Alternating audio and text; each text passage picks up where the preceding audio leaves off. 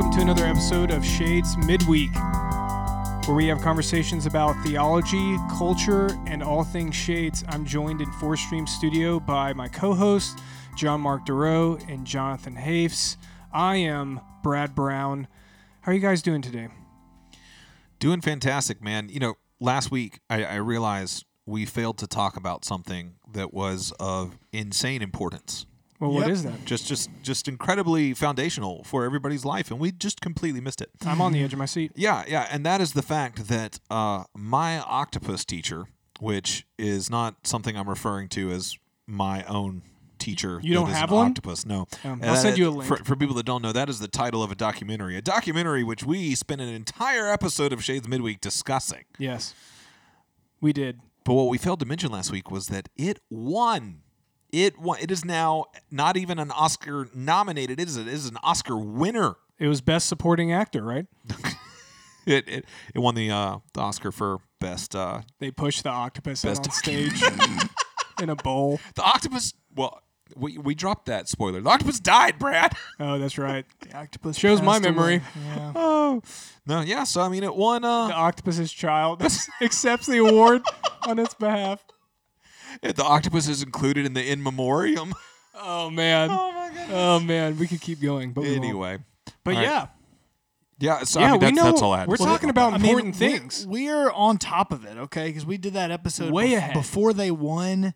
And, we don't do a lot of film episodes here. That was like a very specific thing that we decided upon. And look at what happened. Man, It's all because of us. I'm very really, impressed I with think, us right is now. why Just they saying, won. we've got. I mean, which is really the entire spirit of the Oscars. You know, it's just a big Right. awards program of we're very impressed with Right. ourselves. We're very impressed. true. Pat ourselves on the back and give Well, ourselves great. awards. Well, thanks for bringing that up, Jonathan. I Well, you know, couldn't imagine not talking about that. Right. All right, let's just swap. Let's talk about JM's album of the week. Oh, let's. JM's album of the week. All right. Do we have an album this week? That's the big question, you guys. What? Do we? Are you looking right now on Here's your the phone? deal. Let me make That sure. is procrastination at its finest. Well, sometimes I'm not just going to have a full-on album. Some weeks there may be a song that really hit me in a certain way. There may be something from my past that I have revisited recently. It's like the scripture reader getting up on Sunday and saying, "The scripture reader for today, the scripture reading for today is." Give me a minute.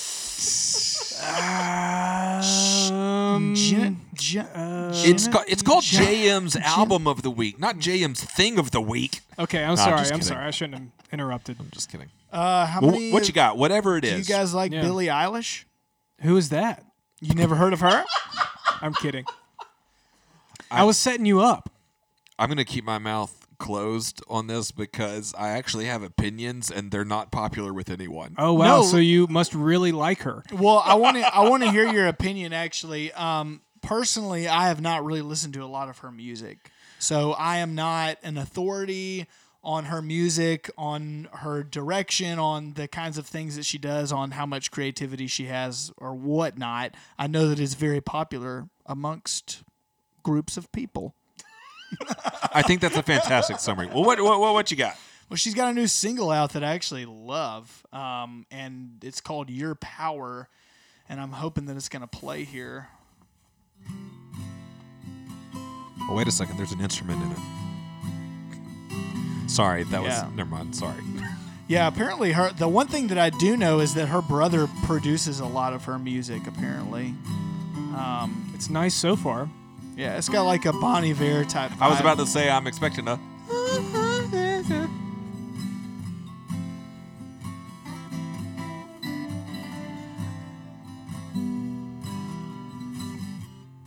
What if this is all there was? Dude, it sounds like a Bon Iver cover. From that album, not the self-titled.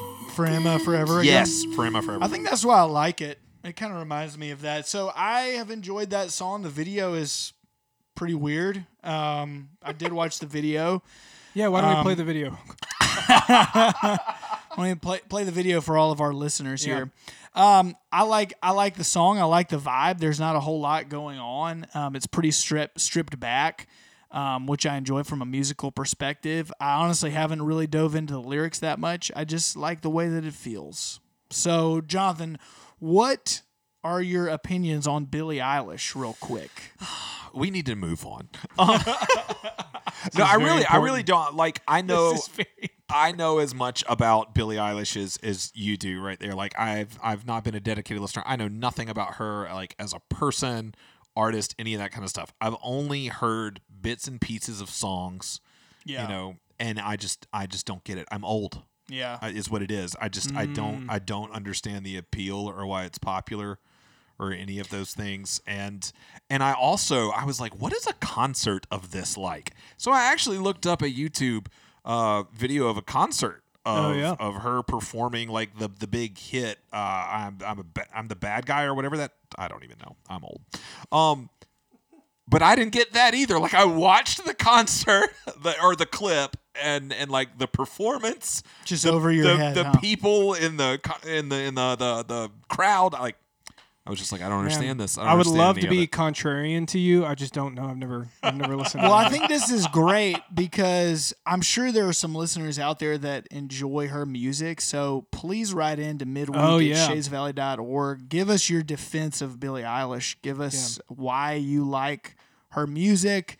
I do like the new single. I'm actually kind of excited about her new album now that I heard that single. So Does it make you We'll want to go see. back and listen to other stuff, or are you not? You don't know yet. I'm not particularly curious at this juncture.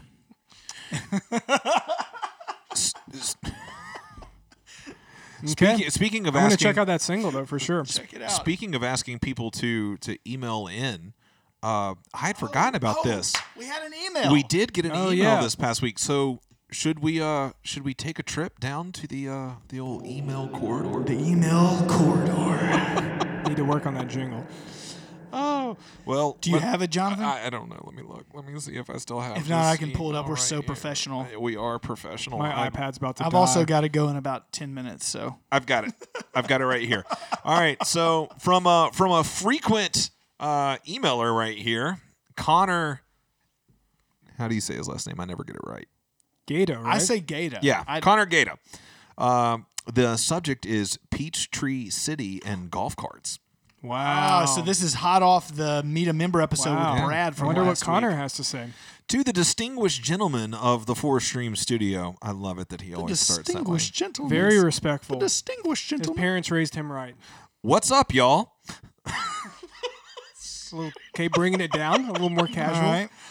As someone who grew up in/around Peachtree City, He's from Fayetteville. I can confirm Brad's story about the insanity of the golf cart situation in PTC. I drove a golf cart to my high school every day, and as a family, we often rode the golf cart to Chick-fil-A or to the local Publix. The town even had a few police units on golf carts that would patrol the paths It's true. and watch for DUIs on the trails. I'm That's just a- thinking, how lame would it be to have a record for getting a DUI on a golf cart? Well, I had a lot of friends whose not parents. that getting a DUI ever is cool. But I'm just thinking, just to qualify. I'm just thinking you're in the pokey. You're in jail, and someone's like, "What are you in for?" And you're like, "DUI on a golf cart." Yeah, I had friends whose parents would go out and drink, and they would take the golf cart when they would do that Right. because I guess they felt like my that word. was okay. It's a little safer, I think, maybe. I don't know if Driving you a want to little be on. slower. Don't know if you want to be on record for that, John Mark. I'm just kidding. I don't know. Just at Shades midweek as opposed to all drinking and driving. That's right. That's Just to be that's clear. our official statement. Our official stance. That's right. Grant Primo, our lawyer, would definitely want us to say that. Right. So, all right, to finish his email, he says, I think I must have been in middle school. I know that's way too late. Before I realized that most towns do not have carts and cart paths. Wow. Growing up in Peachtree City / Fayetteville area was definitely a unique experience. Connor Gata. Connor, thank you for sharing Thanks, Connor. with us your experience. Added to that for sure. All right, so I just threw that little trip down to the email corridor That was good. in the midst of in between JM's album of the week and Bradford's book club.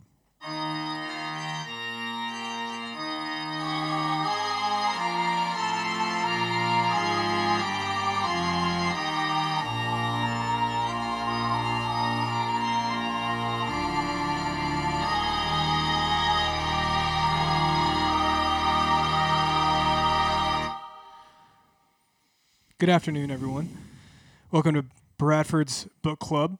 This week, I have a book that is near and dear to my heart.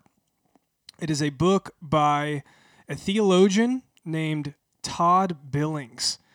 If you've never heard of Todd Billings, shame on you. A lot of judgment here. Shame! A lot of judgment here at Bradford's Book Club. He's one of your favorites. He's one of my favorites. He's one of my theological heroes. I got to meet him and had a brief conversation with him. I still think about how dumb I sounded during that conversation. So yes, he means a lot to me. But he's a brilliant theologian, a great thinker, and he's written a book called Rejoicing in Lament, Wrestling with Incurable Cancer in Life in Christ. So I believe he was 39 when he was diagnosed with a rare form of incurable cancer.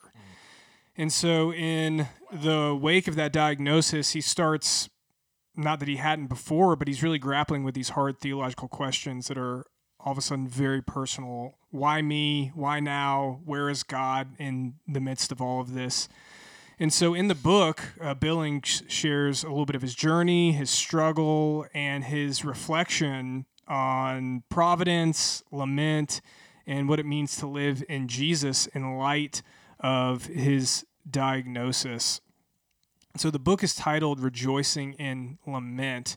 And one of the things that I think Billings does so well in this book is show how lament is so critical and important for our prayer life, and how it really was a balm for his soul during the treatment, during the struggle, during the questions about, am I about to die? What's going to happen to my family? All of that. He talks about bringing all of that in lament before the Lord. And I don't think I'm overstating it to say that this book was pretty revolutionary for my prayer life.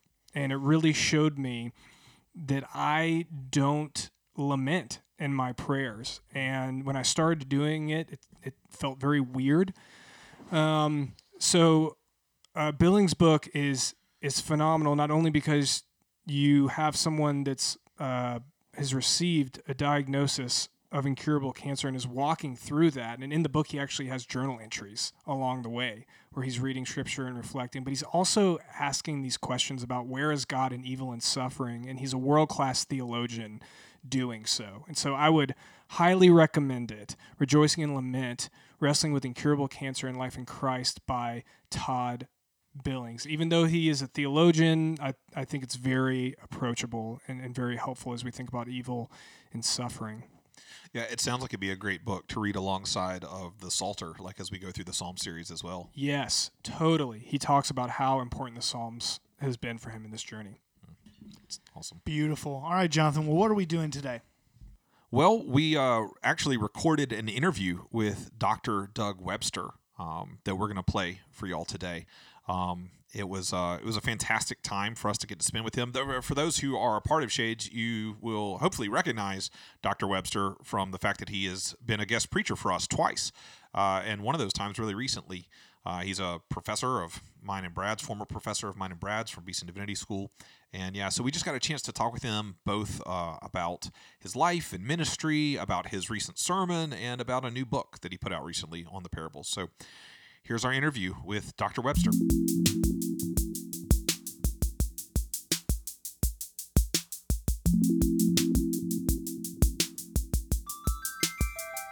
Today we have with us none other than the Dr. Doug Webster. Dr. Webster, thank you very much for joining us. Well, Jonathan, good to be here.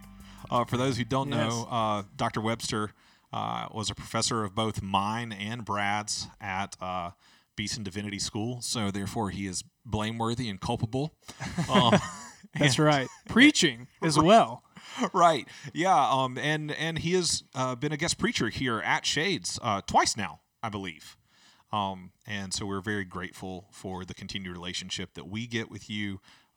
Something that people don't know about is Dr. Webster does allow me to call him and text him on occasion just to pick his brain on things. He's written a book on Revelation, which I used frequently throughout the series we did last year in Revelation. And not only did I use his book, but he let me call him and ask questions. So we're just very grateful for your ministry and very grateful for the time you're giving us today.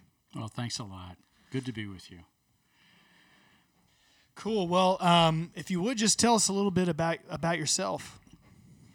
Well, Virginia and I have been in Birmingham for about 14 years now. Wow. And we're still outsiders. I think that unless you grow up here, I don't know as if you're ever from here. Now, where did you grow up? I grew up in Buffalo, New York. Okay. And we have lived, since those Western New York days, we've lived about 10 years in the Chicago area, 11 years in Toronto, 3 years in Bloomington, Indiana, another 3 years in Colorado, in the Denver area, and then 14 in San Diego before coming here.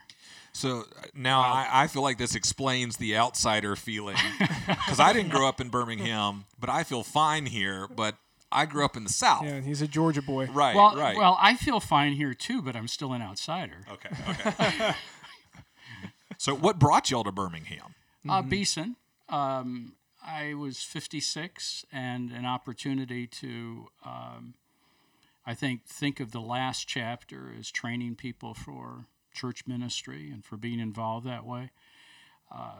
I miss the church a lot, but I tell myself that it's probably good to teach pastoral theology and preaching because you do miss it and because you value the church, the household of faith in Christ. So it was sort of this last chapter, although, I'll hit 70 this month, and I'm kind of thinking, maybe I was too early on the last chapter business. So you say last chapter being kind of in the academy exclusively and teaching and training future leaders. So I'm assuming prior chapters to that, you were mainly in the local church. Mainly in the church, right. Pastored in, while I was working on my doctorate in Toronto, I pastored a small urban church made up of West Indians and Portuguese from the Azores, and I like to say old Canadians. And ever since then, I've really been involved I was involved up through San Diego in pastoral ministry. And still, I'm in a preaching rotation and teaching ministry in a church.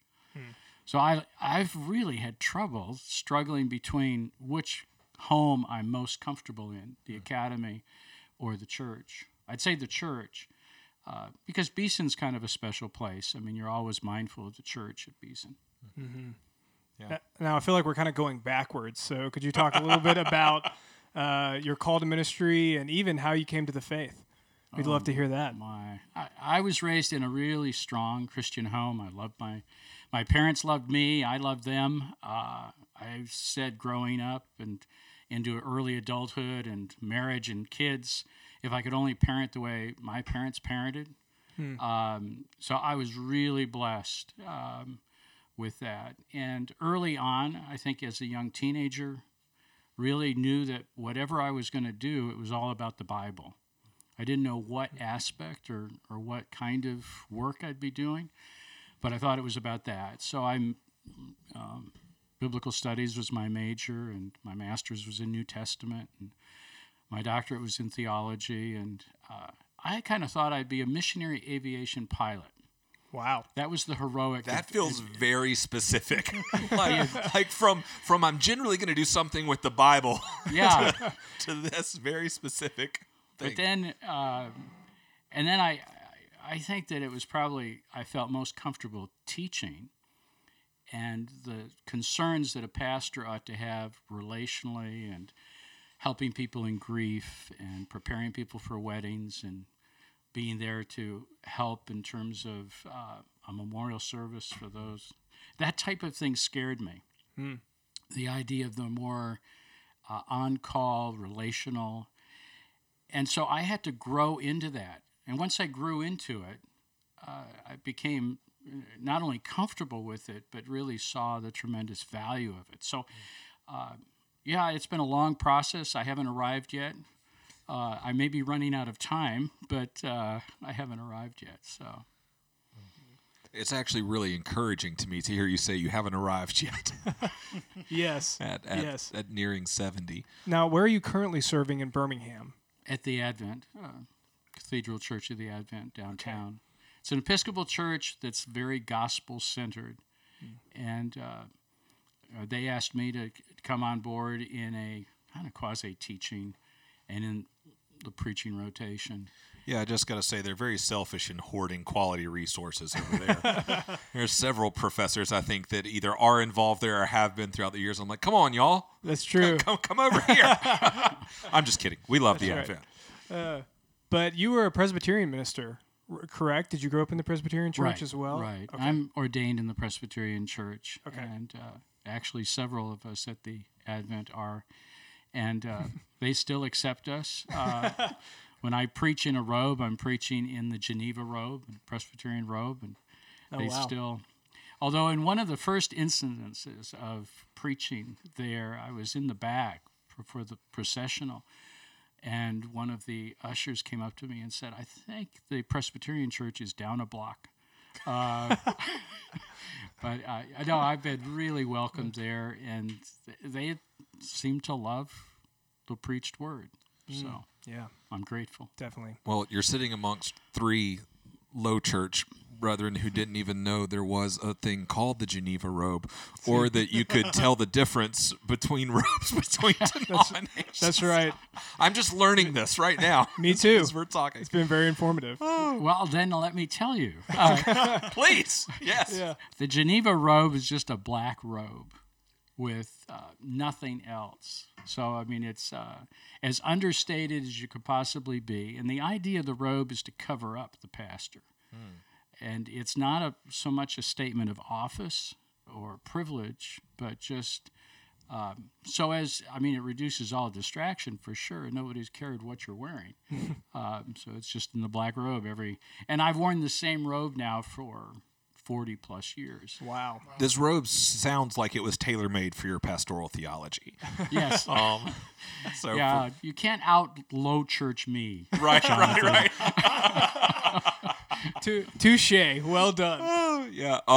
In Dr. Webster's pastoral theology class, we go through his work on pastoral theology, and he has an entire chapter. Of course, when I was going through it, I wasn't. You didn't have the finished printed version of the book, so I don't know how much it changed for the time I went through it. I still have my binder, by the way, with that pre-published version upstairs. But one of the first chapters is entitled "The Unadorned Altar," in which you explore kind of that aspect of your pastoral theology. That I was making the joke that the robe very much fit. The idea being to cover up the pastor and it just being very plain and simple. That's important background for that joke. It very is. Very much is. Well, so not only in your work that you're doing work at Beeson, you're doing work for the Advent, but you also obviously guest speak at places. You've done that for us. Is that something that you enjoy in this phase of ministry? I do, very much so. Just recently preaching at Shades, there's so many people that I kind of know that you feel somewhat at home, so I consider that a privilege. And then the idea that I could preach on the subject of Philippians 3 between religious confidence and Christ-centered confidence, and do it, I felt really comfortable and free to do that here, partly because I know what you preach. So I didn't feel like I was, coming in as a guest preacher and laying out something that was going to cause a lot of trouble. I thought it'd be challenging.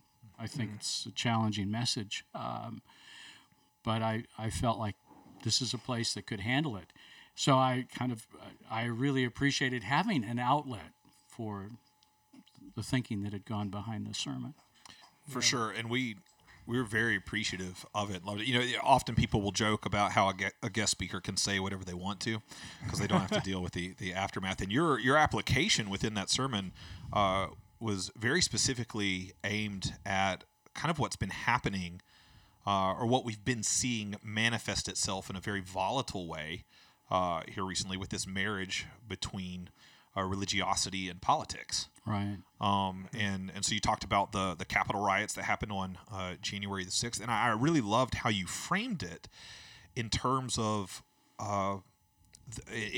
covenant, in terms of redemptive history, really, and where we are in redemptive history, and how the zeal that was displayed by people claiming the name of Christ at the Capitol is really it's a misplaced zeal, and it's a misunderstanding of where we fall as the people of God in redemptive history.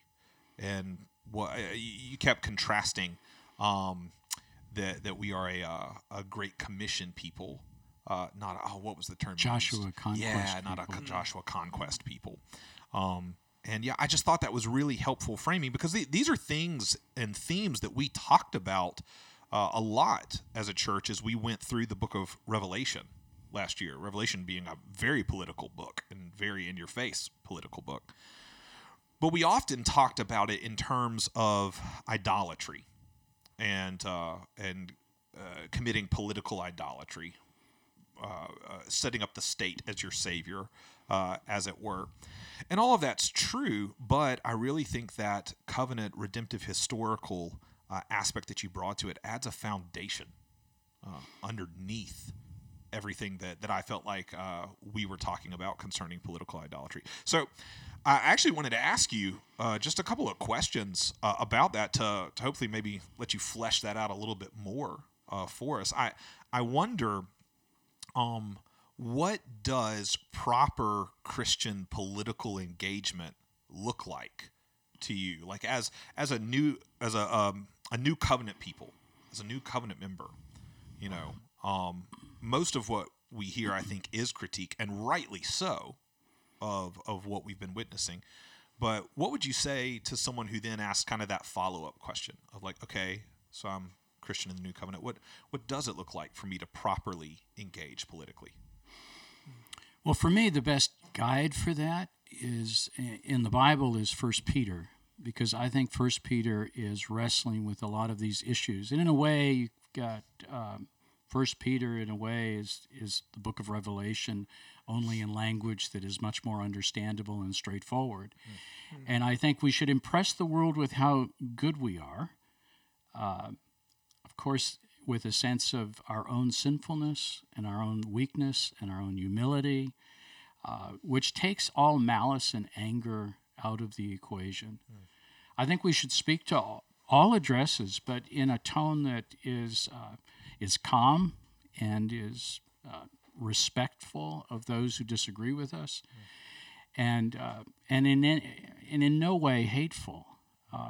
I think that's hard for us to do. It's hard because these issues trigger our adrenaline, and they give us a sense of needing to fight for what's right in our eyes. And I think we need to read a lot more scripture, pray a lot more Psalms to get into the frame of mind for engagement outside the church as well as in the church. I struggled with the zeal that was expressed on January 6th. By people that obviously were feeling very earnest for their faith. And it just seems so contradictory to what I bring to the table as a Christian, as a disciple of Christ. And this, so it was only like a week before I preached here that this kind of came together for me, the understanding that the zeal was a religious zeal. It wasn't a political zeal. They felt like it got politicized, but they were fighting for America first the way Joshua was fighting for Israel first. And they were doing it in a way that expressed their passion for God, but it was such a wrongly conceived passion. I think 1 Peter's a wonderful epistle that puts things in perspective for us. I don't think we should be apolitical, and I don't think that any party really does represent the Christian point of view. So and our vote can't be determined, I think, in that sort of holistic sense that, well, we're either Republican or Democrat. I think we've got to think through how wisely to exercise our vote and exercise our speech. We could go on for hours on that one. Oh, sure. No, yeah. I'm sitting here thinking, just even as you're talking, certain scriptures are coming to mind. I mean, I'm like, he's describing speech seasoned with salt. He's describing, making a defense of your faith, yet always with gentleness. Now all of that's really, really helpful just as we continue to think through these issues. What would you say? What would you say is a sign that someone is moving from political involvement and engagement and beginning to enter into political idolatry? What are some signs that we as Christians can kind of look for to see, like, okay, I've crossed over from even having some sort of political zeal or fervor, fighting for justice, to now I've entered into what we could identify as political idolatry, which seems that a lot of pastors are warning about, right? We talk about political involvement, that's good, but when our political involvement becomes idolatrous, that's when it's problematic. So I wonder if you had any thoughts on that. I probably want to reframe the question. Okay. Maybe more. It was Jonathan's question, by the way. I just asked it. So maybe more in terms of how do you think Christianly about anything, about any issue that's coming to the fore? How do you think and then respond Christianly? I've been so concerned that I think that we've got the Christian mind that is sort of focused on a very small area of concern that covers spirituality and my prayer life and not a spirituality that covers the totality of our lives. And I would like to bring the Christian mind to bear on all aspects of our life, how we spend our money, how we hear the news and what news we hear, and how we process that. How do we discern between news that comes to us that appears factual and reliable versus propagandized news, and being able to discern that and be able to rationally talk these things out. I mean, Christians are really struggling now with even raising the subject and talking among sisters and brothers in Christ, and I think that's a shame. We're so polarized at this point. I do think that a certain sense of decency and in order and respect for the office and all of these things are actually important factors for our democracy. And denying them and ignoring them has been really detrimental over the last 4 years. You spoke a little bit about news. It seems like this is a big factor in shaping our affections, shaping how we view the world, shaping how we enter into the political conversation. I think as we talk about political involvement as Christians or how to think Christianly in the political realm, models and examples can be helpful. So I'm just curious, you're someone that is aware of what's happening around you. You're someone that's aware of what's going on in the culture. So how do you digest what you see in the news? How do you engage and view the news without kind of being, indoctrinated by it or getting sucked into unhelpful news messages? It seems like this is such an important part of the conversation, is what news we're listening to, how we're listening to it, how often we're listening to it. That was my own question, so you feel free to reframe it. Well, that's an even bigger question. Yeah. I think that, again, it's a question of discernment. I mean, there's whole channels of news that I don't even listen to because I feel that... Go ahead and listen. Yeah, I was about to say. I'm kidding. I'm just kidding. I'm totally kidding. I feel like I'm being manipulated so quickly. There's a show that I tape. It's on Sundays. Fareed Zakaria on CNN. And he will have all sorts of people that you don't hear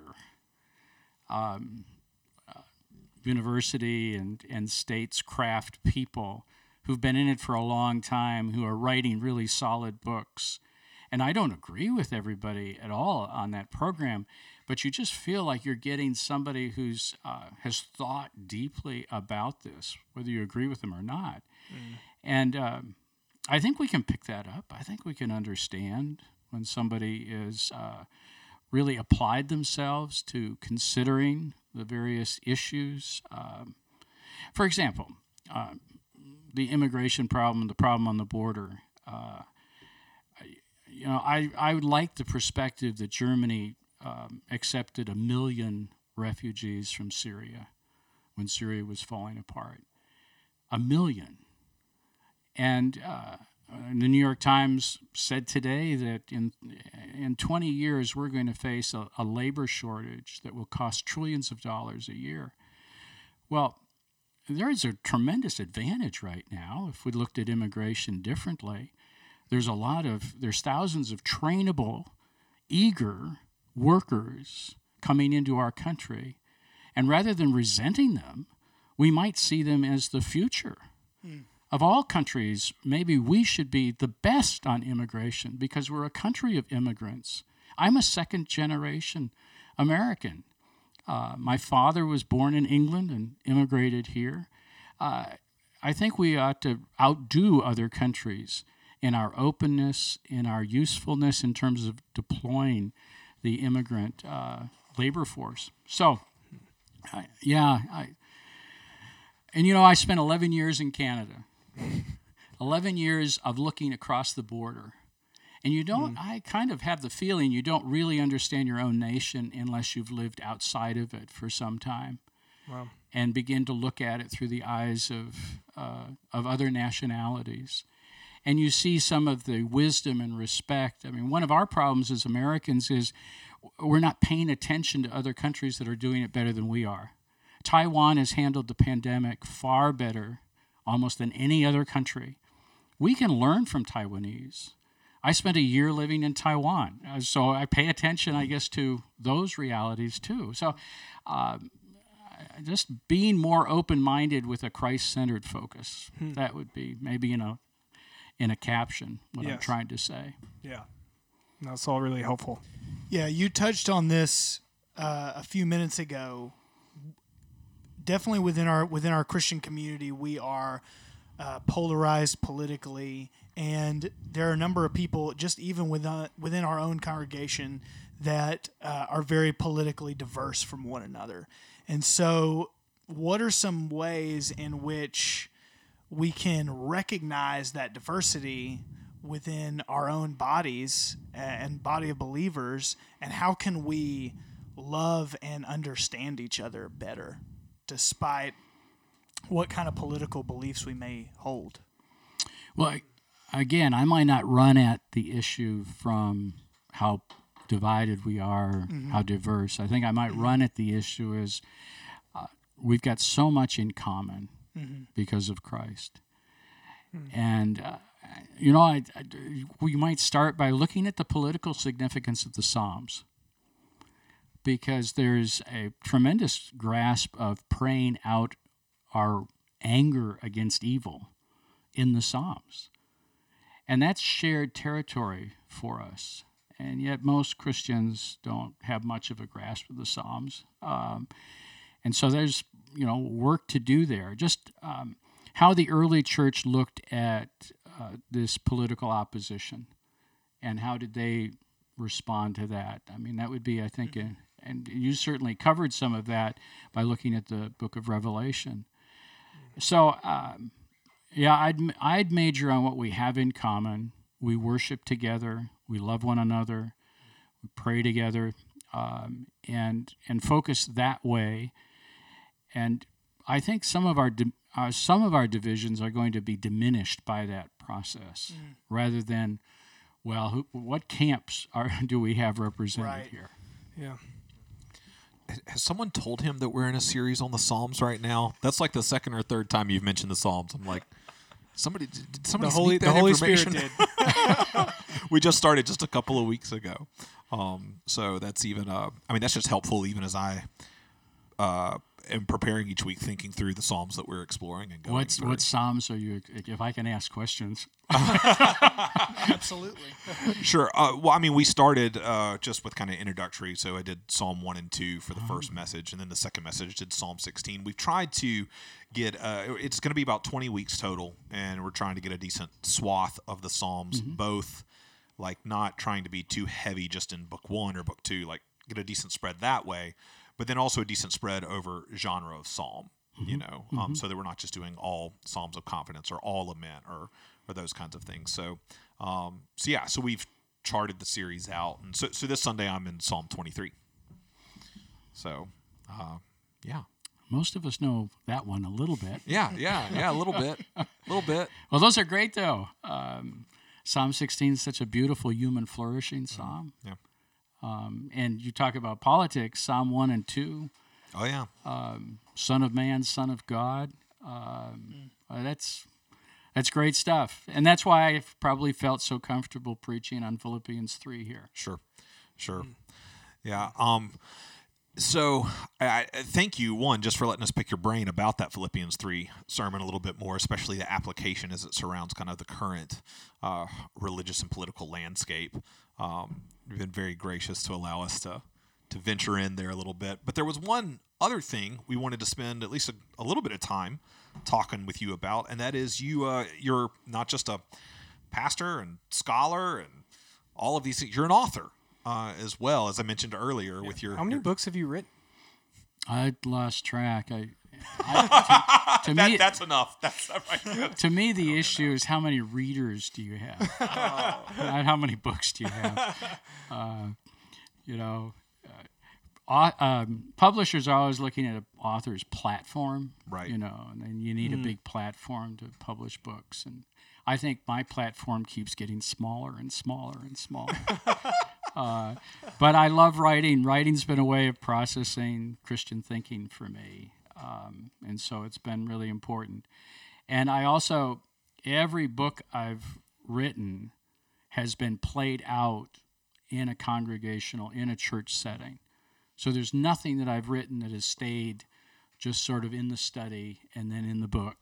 It's all been, in a way, vetted by the household of faith. And that leaves, there's something there for my grandkids to read. Well, trust me, after coming on this program, allowing us to interview, your readership is about to just expand and blow up because our platform, our reach is crazy. Just, tens of listeners. So yeah, that's true. Now, this is random, and I might be totally wrong, but I think I remember this from a class. You don't set an alarm. You just wake up, right? You wake up very early, and is that when you do most of your writing? Am I correct on that? Yeah, I love the mornings for writing. What time do you normally wake up? 5 today. Okay. And I thought it was early. It's I'm like my grandkids. The Micah, who's 6. He'll wake up, but he can't come out of his room until the light comes on. And I'm a little bit like that. I wake up and I can't get out of bed. It's too early. Right. So, sleep isn't a great priority. I wish I slept better, but sleep's not a great priority. Yeah, I thought so. Well, your latest book that's been published is on. I say that's been published because I'm sure he has like 50 that aren't published yet that he's working on. That seemed to always be the case when we were in your class. You always were working on something. Mm-hmm. But this book is on the parables. The title is simply The Parables, subtitled Jesus' Friendly Subversive Speech, which makes me have a couple of thoughts. Just even as I read the title, one, it makes me think of your Jeremiah book.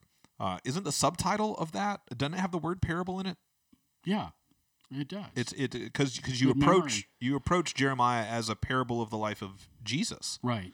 To a large extent. So I'm curious to know. It seems like that subject of just parables and parabolic speech has had an influence on you. Played a role in your ministry for quite some time. So I'm just curious to hear a little bit more about that. But then use the word subversive, and I remember that just strikes me as very much a Eugene Peterson word.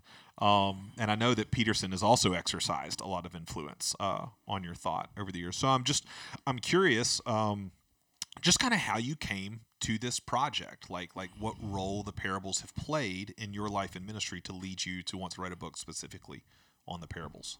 Yeah. The book covers 22 parables, so pretty much all the major parables. Do you know off the top of your head how many there are? I don't have a clue. Well, At least 22? In terms of the major ones, I mean, parables can be defined almost down to a sentence. Right, for and sure. So the ones that really embody a story are covered in the book. Okay, yeah. And I've preached on them over the years, and I've found them always sort of a really interesting, and I think that it's really important not to preach them moralistically, but to preach them. I think this is one of the most important truths about the parables is you've got to remember who's speaking. If you always remember that the one who spoke the parables is going to the cross, that gives you the framework of understanding this story. And it also has to be understood in the light of the Old Testament, because these parables are really preaching the Old Testament, I think, in powerful ways. So we can't extrapolate the parable into a kind of a moralistic. But how I got to writing this book, I was asked to speak at a church on Wednesday nights for 4 weeks on the Sermon on the Mount.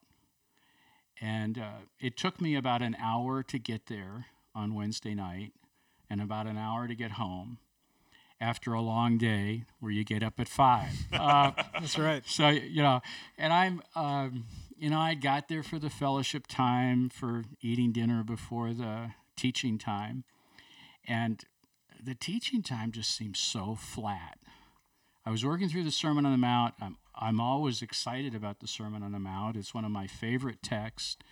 And, but it wasn't clicking. It was like I was teaching, but it was just, I was being confronted by opinions that were coming back, irrespective of what is being said in the Sermon on the Mount. Each week, I got more and more discouraged. And here, I've been doing this for a long time, and it seemed like I was so ineffective. And each week, I was getting worse. And We've never felt that. No. Can't relate to that at all. Can't relate. And the fourth week was my last one, and I closed with Jesus' picture of the person who builds their house on the rock versus the person who builds their house on the sand. And I was by myself. I was walking out. It was dark, and I said out loud, "This is why Jesus spoke parables." And I wish that I had caught on about 3 weeks sooner to tell stories. The parables would have gone over much better with this group. And and when you look at the life of Jesus, he kind of hit the wall after the Sermon on the Mount because the religious opposition was growing much more intense, and the crowds were getting bigger. And even his family came to take him home because he was gone off, they felt. And then he moved into parables. So it was in Matthew, it was at a strategic point in the chronology of his earthly ministry where he switched from more explicit preaching and teaching to telling these stories. And the stories were brilliant in that he kept the crowds, and they could interpret it moralistically. So in a sense, the parables were something of a type of entertainment for them, unless they were intrigued, unless they were really curious, and then they were asking deeper questions about it. But it also gave an opportunity for the disciples to say, well, what did you mean? And then Jesus expounds the meaning to them, to the small band, and it kept the religious leaders at bay. They really didn't get any traction for going deeper in their charges against him. So now Matthew kind of groups them all together, the parables, and Luke kind of scatters them as illustrations. John has a completely different philosophy of Jesus's teaching ministry, which shows just the tremendous variety of our Lord and communicator. And Mark kind of skips him. But it's in some ways they're simple, but they're always profound. And I've been excited about the parables, and I continue to be excited about the parables. So if you might have just answered this, so you can just expound a little bit more about it if you'd like, but why did Jesus use parables? Well, to avoid giving ammunition to the opposition. Could you maybe explain that a little bit more, what you mean by that? Well, I don't think the religious leaders could figure out what he was really trying to say. But they were not in the mood to ask him what he meant. Mm-hmm. So I think there's that aspect of it. The crowd, I think, were impressed with the nature of the stories, and I think they felt there was a moral to them. In the same way that we listened to some of our entertaining communicators as well. But I don't think that they were necessarily drawn to being asking questions. But the disciples knew that Jesus meant more. And they often, I think, understood that this had an Old Testament echo to it and how that tied in. So, I think there's a variety of ways that people heard Jesus. And we hear him today in the light of the scope of salvation history, which helps. Yeah. Yeah, I mean, I was going to ask, knowing Jesus' purpose in preaching parables, it's interesting to think about, like, our purpose in preaching, teaching, or writing about parables. Like, how do you feel like there's a difference there at all in the way Jesus was using and the way we do? So what is our purpose in? Well, we have a terrible time not being moralistic with them as well, which I think they lend themselves to very practical application in the Christian's life. And it's also that we've got to kind of defamiliarize ourselves with them. Right. It becomes so familiar, and so we've got to try to come at them slant, angled in such a way. And it may not be easy. I think that the misnomer is, well, these are really easy to preach. And I don't think they're quite so easy. The language is easy, for sure. So I'm always looking for the angle that I can use, I think, hopefully, creatively. The tension in the text, as it were. The tension in the text, yeah. That's a book title of Dr. Webster's, another one of his books. Yeah, very helpful. It really is. We should explain maybe tension in the text for your for your 10 hearers. That's a generous number. The tension in the text comes from one. You take a biblical passage, and what you want to see is two dimensions: the fallen human condition, which can be in a variety of ways, as well as God's redemptive provision. And that should be sort of your textual scope, that you get both of those dimensions in play. God's perspective of our need, and the need may not be just our sin, the need may be our suffering, and God's wonderful, gracious, redemptive provision.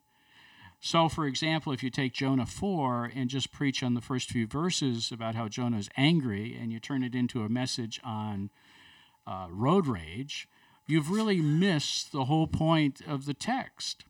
Because as the passage continues, it deals with the mercy of God for the Ninevites. And God says to Jonah, well, what do you think? Shouldn't I have regard for the Ninevites more than you have regard for your plant that dried up? So, I mean, you want both dimensions. I could get carried away with this. Sure. Sounds very similar to a parable concerning an older brother there somewhere. Yeah. But, yeah.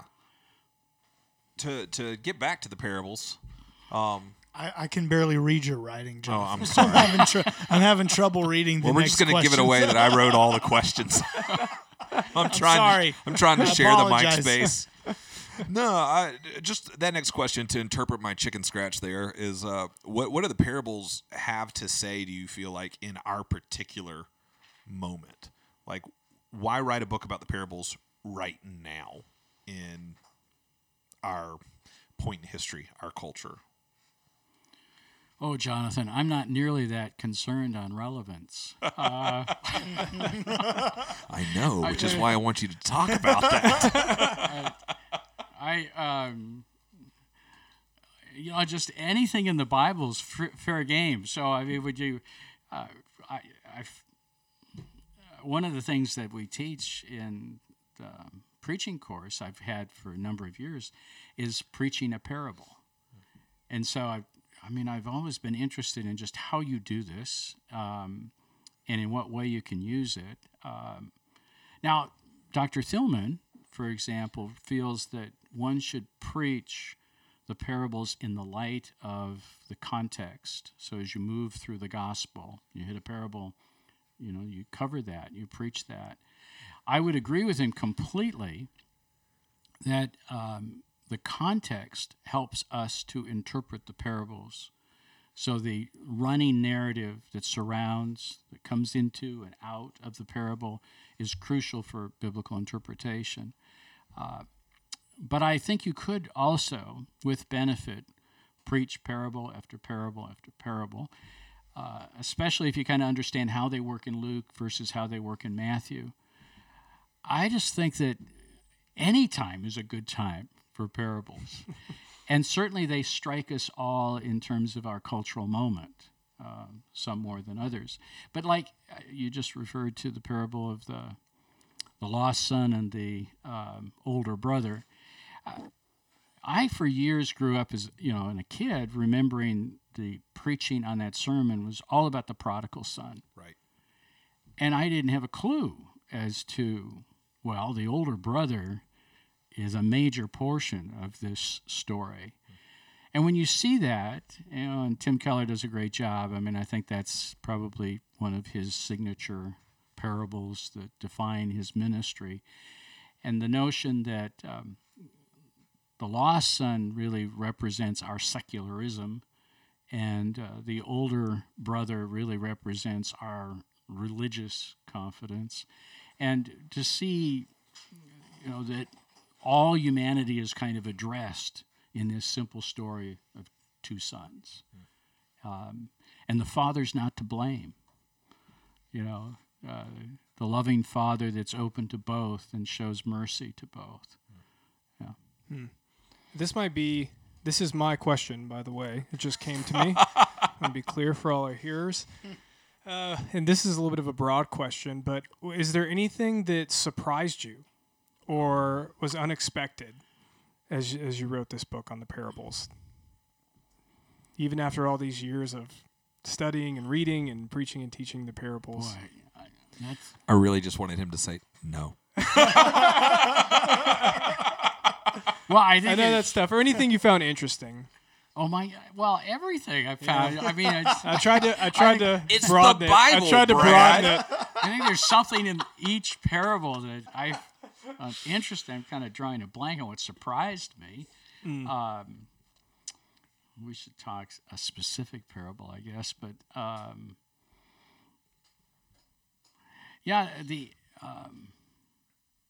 what surprised me, I think I explained earlier, that Jesus chose a particular communicational strategy because of the context of his time. And this may go back to John Mark's question, that what do you do with a really polarized congregation? Maybe you ought to preach the parables because it does that sort of end run. And good preaching tries to get past our defenses. And the parables do a wonderful job of that, because we don't know that we're included until it's too late. Right. And they Nathan's strategy, right? Yeah. With David. Right. they sneak up on us, as it were. So this may be a really good time to do that.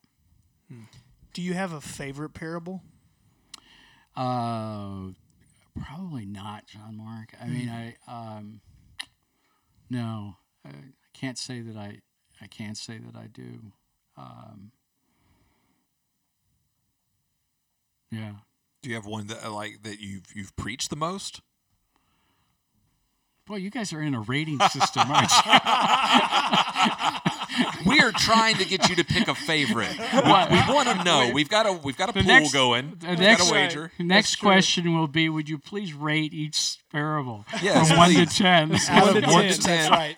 We need to Exactly. know. The people want to know. No. Well, just kind of, I guess, to sum up here, like, is there anything else like you would like our listeners to know, like just about the book in general, if they're considering? Well, one of the problems is that maybe I should have put the appendix at the very beginning, because the appendix does clarify the whole kind of Christological orientation of the parables. And now I kind of wish that had been up front, because originally the publisher wanted me to write I thought I was writing a book on how to preach the parables. And I guess how to doesn't appeal to me as much as actually just interacting with the parables.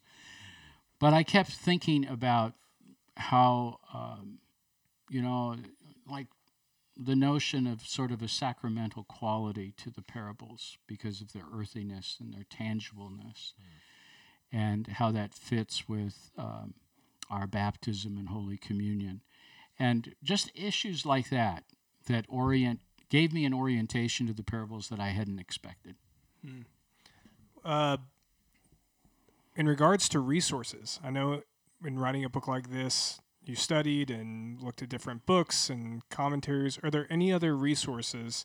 Not that your book is lacking in any way, of course, but are there any other guides to the parables that you found helpful that you would recommend for people to look? Clyde Snodgrass has a major work, 400 some pages on parables, and I think that's a really good. I quote him a lot. Okay. I think it's a really helpful book. And then your general Matthew commentary, like Dale Bruner, is really good on, and you just pick a use your gospel commentaries when it comes to the parables as well as books just on the parables. Yeah. That's very helpful. This is a broad question, but is there anything that you're personally reading right now that you're really enjoying, whether it be theological, maybe a fiction novel, anything like that you could recommend to our listeners? On a scale of 1 can to you 10. rate the last 5 books? and then rate them, and then rate them all. What's the Truman book on the Carl Truman's new one. Yeah. On the self, the modernity? The modern self. What's it called? I can't remember the title now off the top of my head. Have you finished it? No, I'm 100 pages into it. Just got it yesterday, and It's The on Rise my, and Triumph of the Modern Self. Yeah. That's it. It's on my short list to read. I just finished Barack Obama's 700-page biography. Wow. And, that's kind of interesting in terms of telling stories. I counted up the number of people that helped him write it. I think it's over 25. Whoa.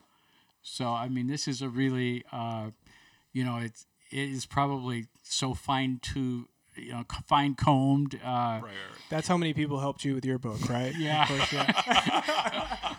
Yeah, I'm a lonely writer, I guess. I was about to say, if I had 25 helpers, I'd be cranking out some books. Yeah. You put out a 700-pager. But it's just, it's an interesting read. I guess it both endeared me to his, I think, altruistic, liberal bent, but I thought there would be more depth to the political consciousness And so I miss the depth, but I do think that he really is concerned to see all sides. I mean, he doesn't agree with all sides, but he takes pains to describe all sides. And why would you do that if you're not concerned for that? So that was an interesting read. Right now I'm reading a lot on Genesis because I'm doing a class on Genesis, and I found that an interesting comparison. Barack Obama's 700-page first term. He's still got another book to do for the second term. And, life in first term. And I'm reading Genesis, and from chapter 12 to 25 is the life of Abraham. And just the difference between the oral communication that you feel in the book of Genesis, you feel like a bunch of Hebrews are sitting around telling stories, and they tell the story of Abraham, and it's so rich. I mean, there's so many ways you could go with this story, and it reminds me of my grandfather and how he would tell stories, and how different that is from the highly edited, carefully crafted modern bio versus the story of salvation history. And I mean, the longest story in the Abraham account is him trying to find a wife for Isaac, which is beautifully told. And obviously the sacrifice of Isaac the almost sacrifice of Isaac is probably the pivotal passage in the story, but that doesn't get nearly the same length as 60-some verses describing Isaac finding a wife. Yeah. Well, you've been very generous with your time, and I just wanted to close with one last question that's really just about my own curiosity, and that is, do you have anything that you're working on right now? Are you writing currently? I just finished editing book 1 of my Psalms work. Well, I could use a PDF. For the last 5 years, I've been working on the Psalms, and it was really hard to get a publisher because it's just so big. It's 400,000 words. And so how many volumes will that end up being? 4. Wow. So book 3 and 4 are combined in the Psalms, right. And then and they're about 4 equal. And that's just been a ton of work, and you face the idea, well, it may be forever a PDF, and that's okay. I mean, there's no wasted. This is one of the beautiful things about spending time with the Bible, is there is no wasted time, even if you don't get it published. So, but Kriegel has agreed to do the Psalms, and so I've been editing that volume. So. And I actually purposely, during writing the parables and stuff, didn't go back to the Psalms. I kind of kept myself away from it. Right. And I love the Psalms. I just really do. I think they'd solve a lot of our problems. We just prayed the Psalms and got into them. Well, I really will have to talk to you after we log off here about what I can do to get a hold of a bootleg copy or something. Oh, yeah. But we just thank you so much just for your commitment to an ongoing relationship with us, even after we've graduated. Yeah. And allowing us to continue to benefit from your ministry in so many ways. And just for your involvement, your willingness to give time to Shades and to give us time today. We're just really grateful. Well, thank you. I've enjoyed this. Brad, John Mark, Jonathan, thank you. Absolutely. Thank you so much. This has been another episode of Shades Midweek. We thank you for listening.